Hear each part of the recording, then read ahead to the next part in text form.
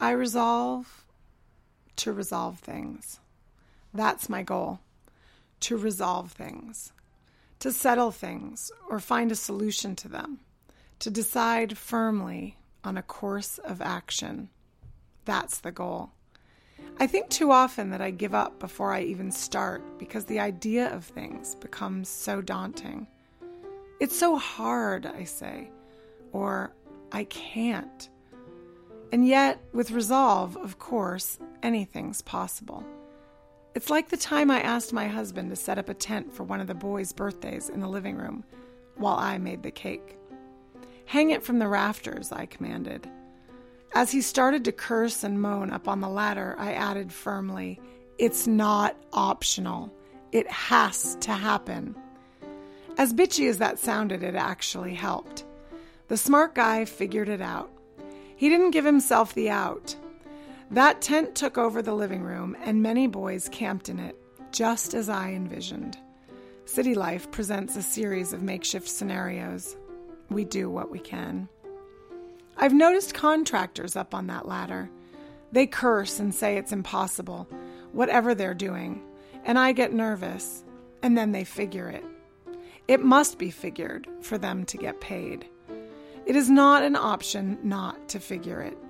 If this is the mindset, then it will happen, whatever that thing is.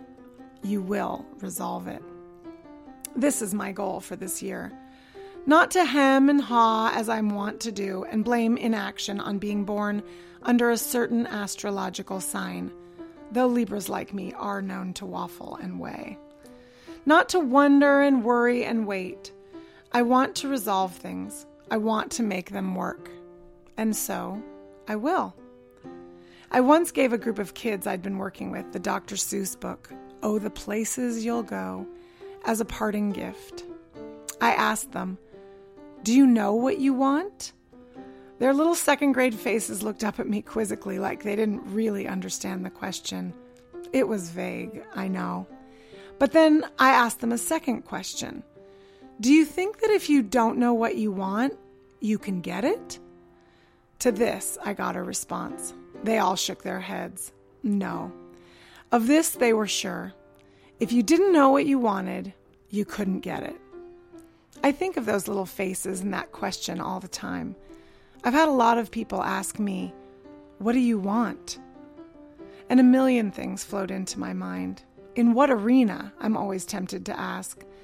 The vagueness is challenging, and yet every year around this time, I think to come up with a list of what I want, like a holiday gift list for my life, just not about stuff. What are the things I really want emotionally? And how do I want to spend my time? What's doable? I took a crack at it, and this is what floated to the surface. I want to have deeper relationships. I want to be honest. I want to dance. I want to play piano. I want to drum with others.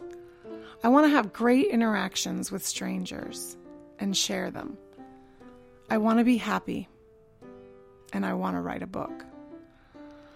Just a few small resolutions. And I think they're all doable if I'm vigilant. If I tell myself these things must happen.